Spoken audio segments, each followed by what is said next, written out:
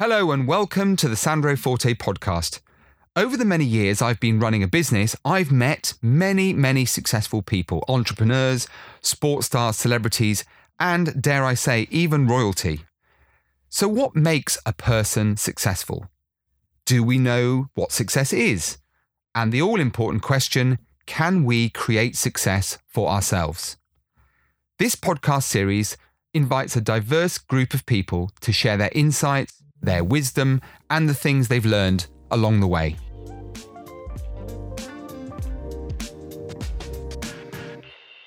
My guest today is here to shed some light on the secretive world of secure lifestyle and invisible security required by the rich and famous. Kate Bright started out as a personal and executive assistant in the private and family sector, and in 2013 carried out close protections training. Following this, she recognized the gap in the market for female security professionals to offer protection to private clients and their families due to being ultra high net worth individuals. So she set up Umbra International to do just that. She's also a well-recognized speaker and is passionate about supporting ex-veterans and ex-pro sports people get back into employment by raising funding and awareness, including by paddleboarding across the channel. I'm very interested to hear about that last little bit. But she's a truly wonderful lady, and I've heard her name mentioned by many people. So I'm personally delighted that the rather wonderful Kate Bright can join us on the Sandro Forte podcast today. Loads to find out in just 30 minutes, but we will do our absolute best. Kate Bright, welcome to the Sandro Forte podcast. Thank you so much for having me. It's a pleasure's all ours. Thank you for finding the time. You're a very busy lady. The first thing I'm going to say, and I hope you don't think this in any way sexist, you were a very attractive lady in the personal security space. Already there seems to be this kind of disconnect based on our preconceptions, but we'll come on to talk about that a little bit in a minute. First of all, personal executive assistant. Tell us about your life first, Kate, and what led to you becoming an exec assistant. Yeah, so well, thank you for that glorious introduction. I think I've always been able to dispel the myths and stereotypes, but sometimes by not even knowing that they exist. But I think that my career can best be described as accidental, both in terms of the time I came out of university, way back in the Neolithic age. I think it was possibly around about 2001, without giving my age away too much.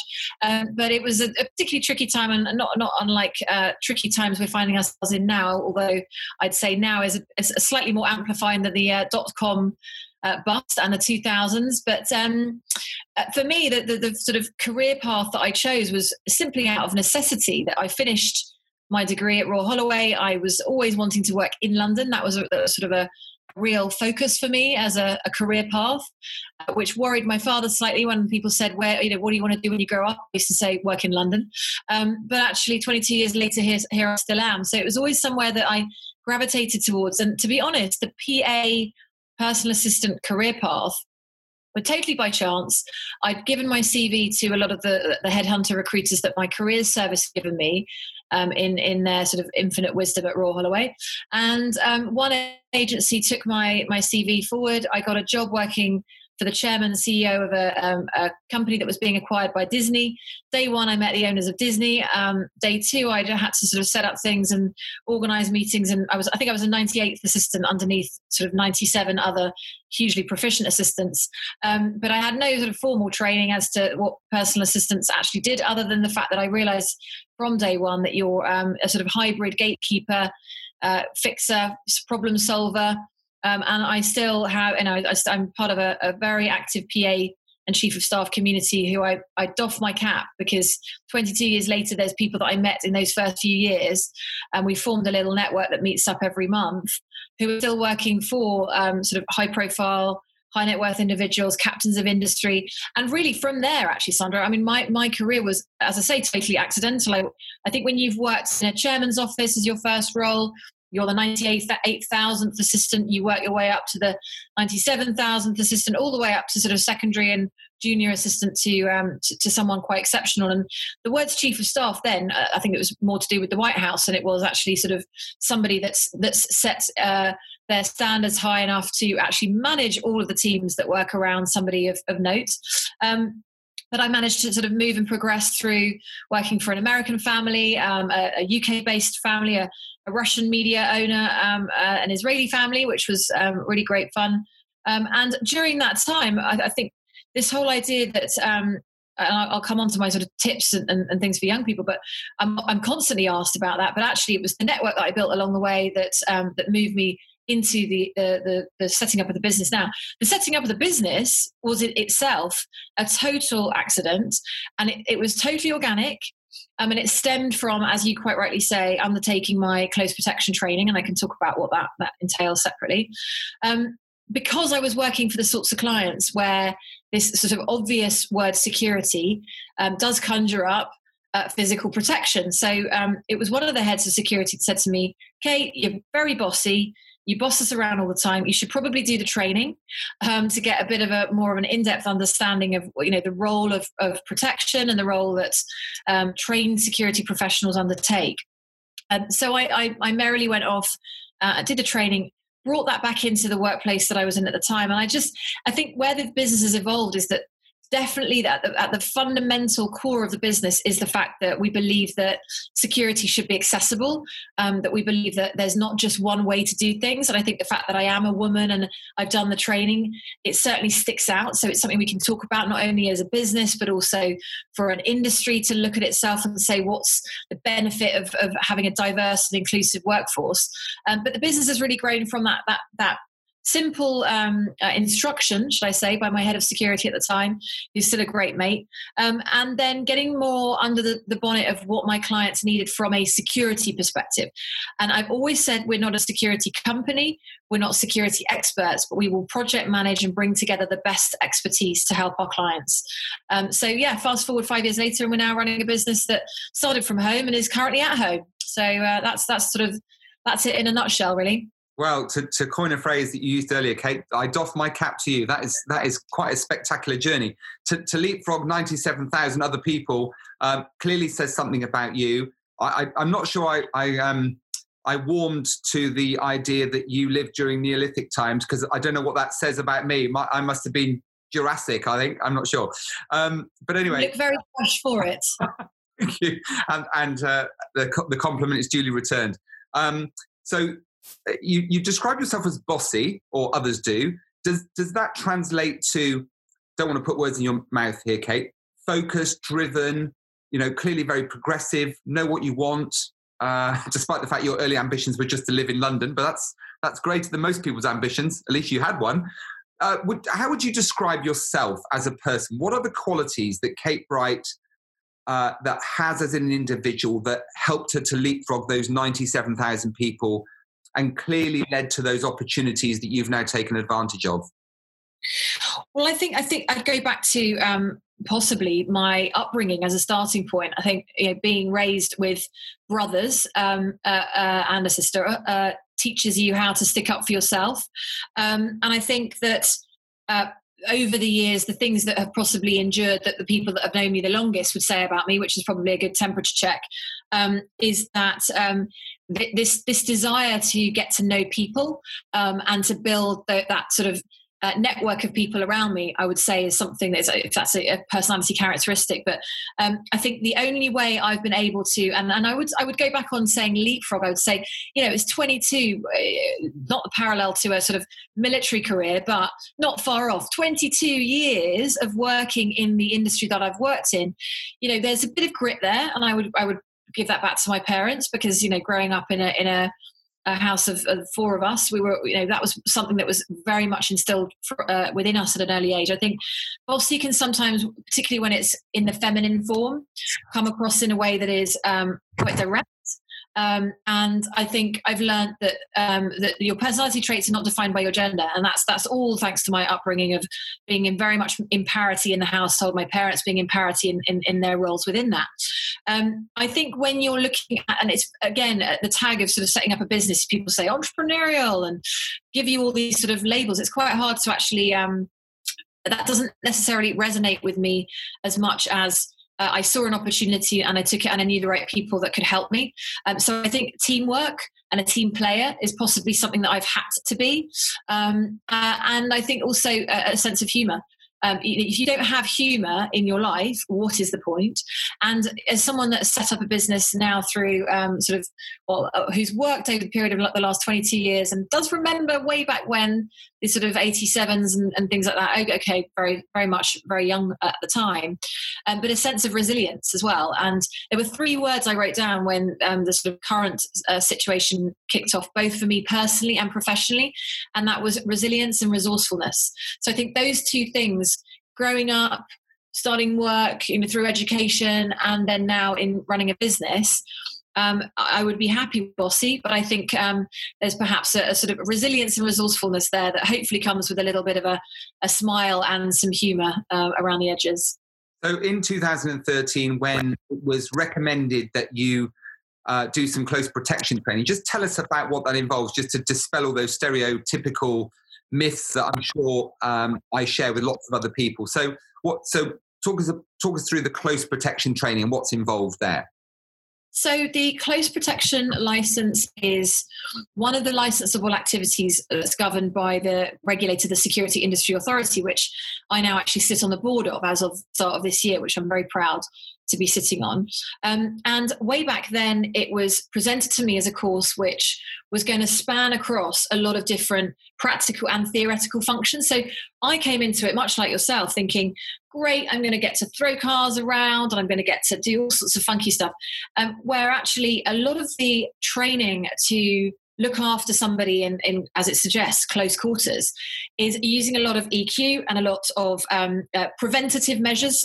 So noticing when things might have possibly gone wrong, where you can perhaps use your own person and your own you can use a sense of distraction, or you can use different skills other than hard skills to get a good outcome for your client. So for me, training was a real delight. It was a blend of practical assignments, so going out and simulating, walking around with a client in real life, using radios, being able to communicate in a sort of a way that is much more akin to, I think, the sort of Alpha Bravo that people would think is sort of associated with that sort of world. But a hell of a lot of stuff around understanding the laws of the country, understanding that the licensable activity actually sits alongside the Private Security Industry Act. So making sure that you're working alongside a lot of the sort of safety and the data protection and all those sort of slightly more kind of theoretical sides of things. That was a surprise to me. And also that the license doesn't end with 160 hours of learning. You're encouraged to continue to develop yourself, which is right up the street anyway, because from there I took on a little bit more of the Israeli martial arts training, because we did a small part of the sort of unarmed combat physical intervention side of things. But also this idea that that security only looks one way. And I think that was something that the training really did cement for me, that yes, you are taught how to, in worst case scenarios, get involved. And also, how can you be expected to learn everything in 160 hours? I think that this understanding that was implicit within the course, that you went away and you developed your language skills so you could work with a broader range of clients, that you were going to take extra driving skills if you were going to be doing more driving. So that for me was a real eye-opener, because much like anybody else that I talk to when I describe having done the training, it's not a static course. I didn't do it in 2013 and think, brilliant, done that now, I'm an expert. It's definitely by boots on the ground, and I was lucky enough to work with some fantastic teams, both prior to and in the PA capacity and chief of staff capacity, but then also after that, to really understand, where there's fantastic training and background. Some of these guys and women come from military backgrounds, policing background, all sorts of different backgrounds, but where that's also actually combined with really good on the ground or client knowledge or knowing your places and faces. I actually found I was really useful coming from my side of the equation, as they were coming from a military or a royal protection or whatever background. So the training was brilliant. It's something I highly recommend, particularly for my PA and chief of staff community, if people are looking at career pivots. I'm a big fan of extra training in every sense of the word, but it was a pretty out there thing to do at the time. But hopefully by talking about it, I've normalized the fact that you can come at it from a civilian background, but also the role that women can play in that world is huge and still underdeveloped. So I'm really trying to help promote that. I'm smiling to myself because I'm envisioning Kate and her significant other having a row, and long gone are the days of pots and pans being thrown around. It's just like put them flat on their back, and that's the end of the argument. But there's the stereotype again. So when you were going through this training, Kate, what was that light bulb moment, if there was one, that made you think, hang on a minute, there's a place in the market for Umbra? Well, I think the genesis of the business, I always say, was in that very training, because it opened my eyes and unlocked a lot of the myths, stereotypes, and all the rest of it. And I think my difference started to become a sort of talking point. So I was talking to the same people, the same clients, the same team members and people that I'd worked with, but coming at it from a slightly hybrid perspective. So the phone really just started ringing, Sandra. I mean, people had always asked me how to find really good, trustworthy people, how to hire in a really effective way, what services and suppliers that they recommended that I go and talk to, from every aspect of my personal and professional spectrum. But I then realized that I think, and I have to credit one of my brothers who came up with the word Umbra as a sort of Latin for shadow, shade, protection, however you want to sort of describe it. That there was a gap in the market for providing a sort of project managed approach or a relationship led approach to security. We talked about your business, where you build it on core principles and values, getting to know people, getting to know what the generations want. And I realized that Umbra is only really an extension of what I was doing client side for all those years. And it's just an extrapolation of all of those things, that security starts with really good people, whether that's your butler or your bodyguard, whether that's your head of security, whether that's your teammate in a private office. It's molded by great supplier selection. So how you choose to run your daily life is a reflection of how secure your lifestyle is going to be.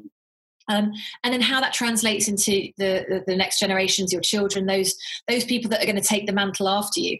And I think also for me during that time, it made me realize how we still need to make this idea of security more accessible. It's not about the bodyguard. That's my hook, obviously, to talk about what I do. But actually, as we can see from today's world, security is about addressing our insecurities, about peace of mind. And that is different ends of the spectrum for different people. So hopefully what we've tried to kind of build within the business is a business that does make it accessible. And you mentioned the work that I'm doing with the sort of veteran and ex-sporting community. We're personally putting profit back into helping people from backgrounds that would never have otherwise thought about coming into the world of security. Ex-pro sport, it's totally natural for me to think about particularly rugby player, men, women, whoever coming into security once they finish sport. So that for me has become something that I'm hugely passionate about. So that's really how it's evolved. It's totally organic. And totally, I wouldn't now say necessarily accidental, because there's been a process and a plan each stage of the way. But I look back now to 5 years ago, definitely wasn't a sort of an agenda as such. It's totally evolved through word of mouth and through the relationships that we've created. Well done. What a brilliant story. Now, we know that women are generally better at forming relationships, better at establishing trust more quickly than men. I mean, that's just a well-known fact. What are the other benefits that females bring to the protection space? Where are your wins? I think that's probably the best way of putting it. What are your differentiators? What are the things that you find most challenging as a female? And what are the things that you think you've got a little bit of a head start with in relation to the work that you do? So in terms of challenges and opportunities, I think I did a TEDx talk a couple of years ago, and I called it Invisible Security.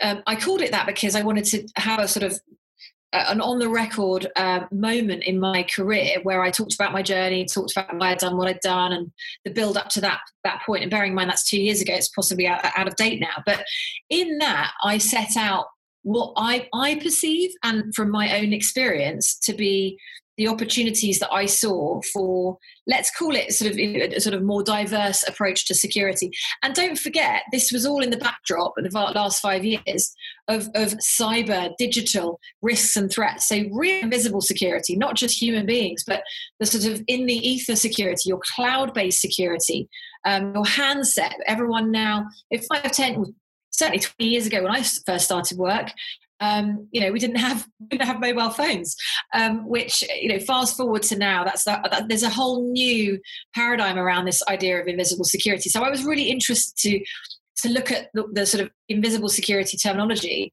to give a reflection of what I thought and think is useful around that kind of, let's look at the gender argument. But for me, it was my own experience of being very useful in scenarios where, not least of which, where there's cultural considerations or sensitivities, but where there's a sort of maybe women or children to be thought about in that sense, and where a difference in the gender is actually a competitive advantage. And I think where I also then from first-hand experience saw this benefit, if you like, was that you're able to really to break up a sort of a physical team's look and feel. So you wouldn't necessarily look at myself and my head of security going into a hotel, for example, in any other context than a man and a woman going into a hotel. But, for those of us particularly living in, London and larger cities, we've all had experiences where we've seen people with swirly whirlies on their neck and huddled in groups of 5 or 10, maybe guys, maybe there's a woman in the mix as well, but in a sort of very obvious force. And I think what I've noticed over the time that I worked post close protection license and pre, was that I saw in the teams that I worked with how useful it was to have a different approach. And I mentioned in terms of the training, just think of the different scenarios that you'd find yourself in on a lifestyle basis, from school runs to going out to restaurants and nightclubs, where actually purely through not being noticed, you're able to make the biggest difference. And I think that was possibly where I saw that there was a real big opportunity certainly for women, but also for an inclusive and a diverse team approach. I think challenge-wise, I've never seen there to be any challenge to me, both entering the sector, setting up the business. As I said, I'm a huge team player advocate. I'm hugely collaborative. Sometimes to my peril, I'll get people involved where perhaps getting a sort of more streamlined approach might be more appropriate. So hands up to being too collaborative. I mean, I'll have that on my tombstone any day of the week. But I've always faced challenges as things to be overcome. If there's not a route through to get a client what they need and require to keep them safe, I will go and find a way that we can do it. So, but as I say, I work with some of the best in the industry, and that's globally.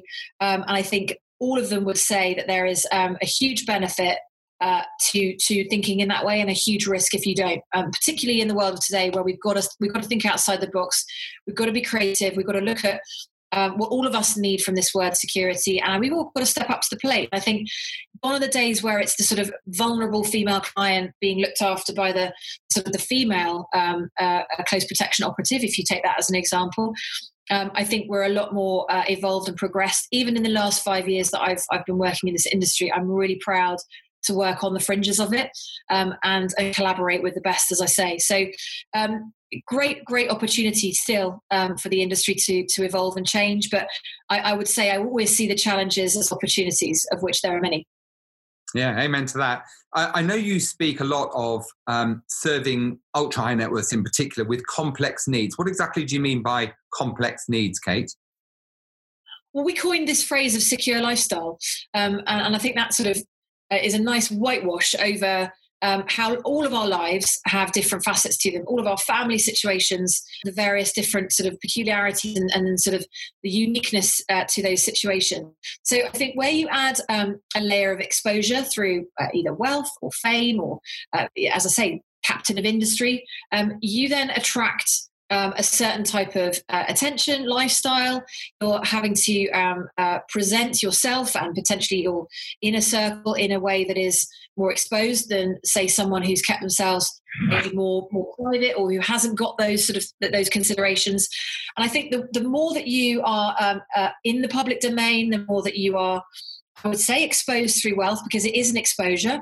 And the more you have to or want to talk about what you do in the public domain, there are complexities that come with that.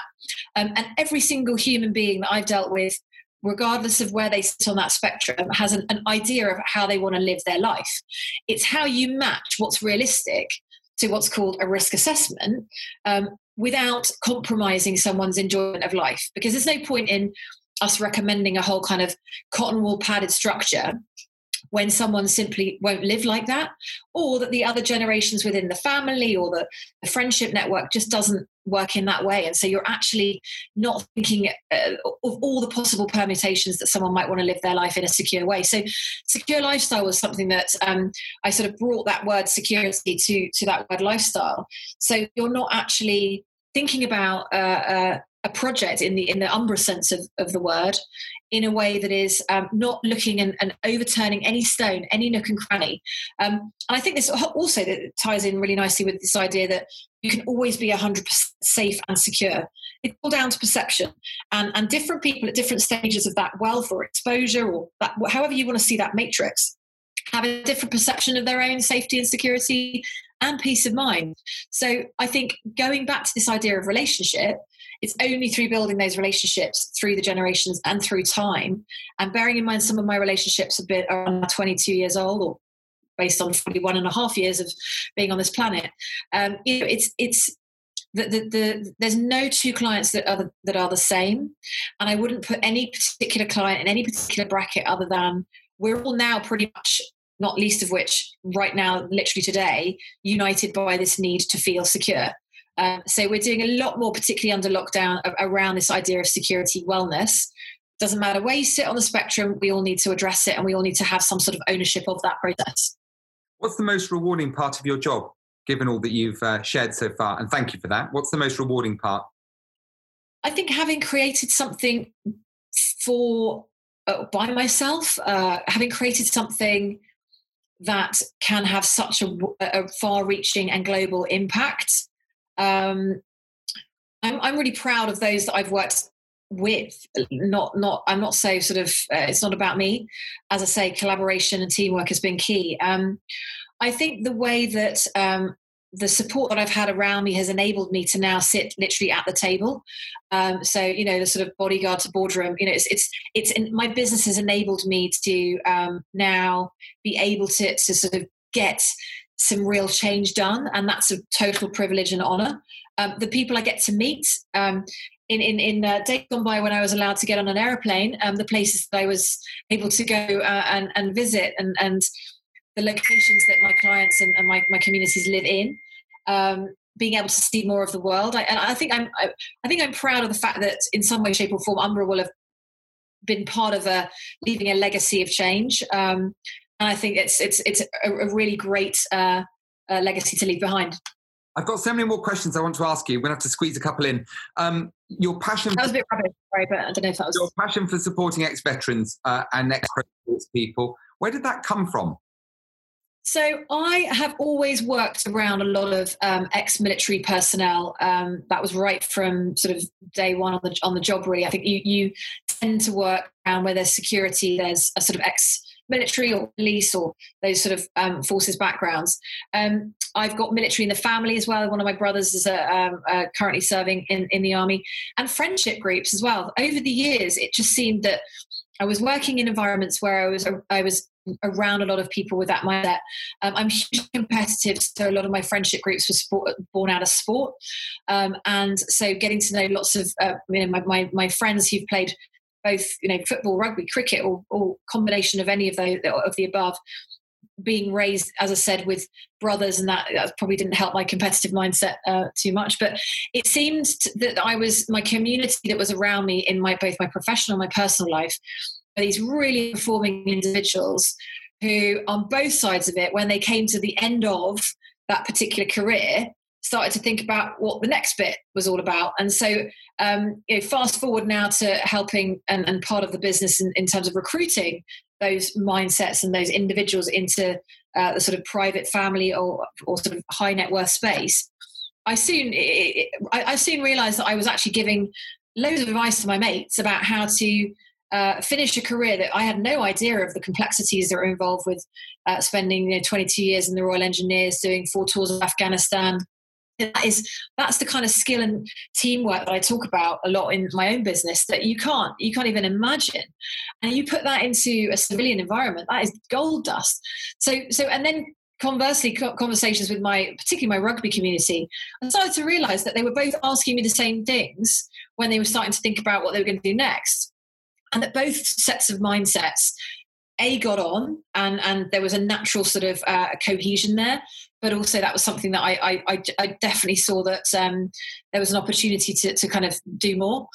So what started as friendship groups and then professional working environments and working with more ex-military and more ex-individuals, more friendship groups, I started to get involved with a lot of the more charitable-based entities, bearing in mind the last 5-10 years we've had the sort of Health for Heroes and the sort of very much a focus on our armed forces personnel. I hope that doesn't get lost in the fantastic work that care and health professionals are giving currently.